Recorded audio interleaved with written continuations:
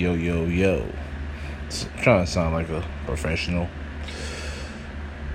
Today is Wednesday. I'm here to talk about one thing and one thing only. How awesome I am. I don't know. I guess when you become... how does it? I backtracked. I gained all the weight back that I lost. I can't blame the quarantine. I could have did at-home workouts. I really could have just... I think every time I come in here, I think I say the same thing. I'm going to do better. I'm really going to do better. It's the process, people. It's just forgive me for my laziness. If you think about it, do you really just surrender yourself to your own greatness? I think I already said it in my old podcast.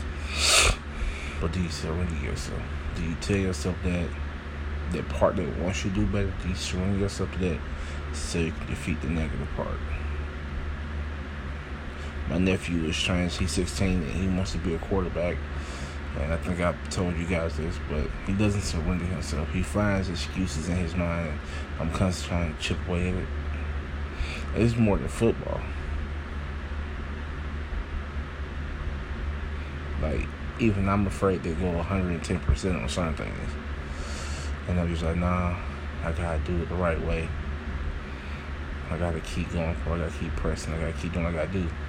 It's only right that you do that. It's only right that you give yourself the best opportunities to become the better version of you.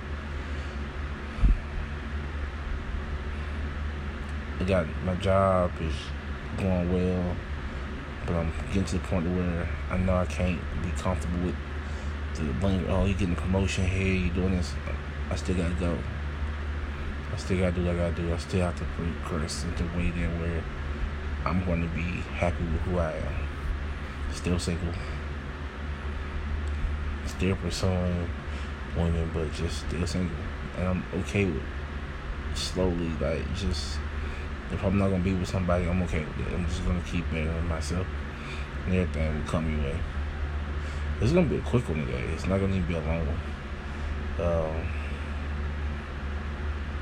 So, everybody have a blessed Wednesday.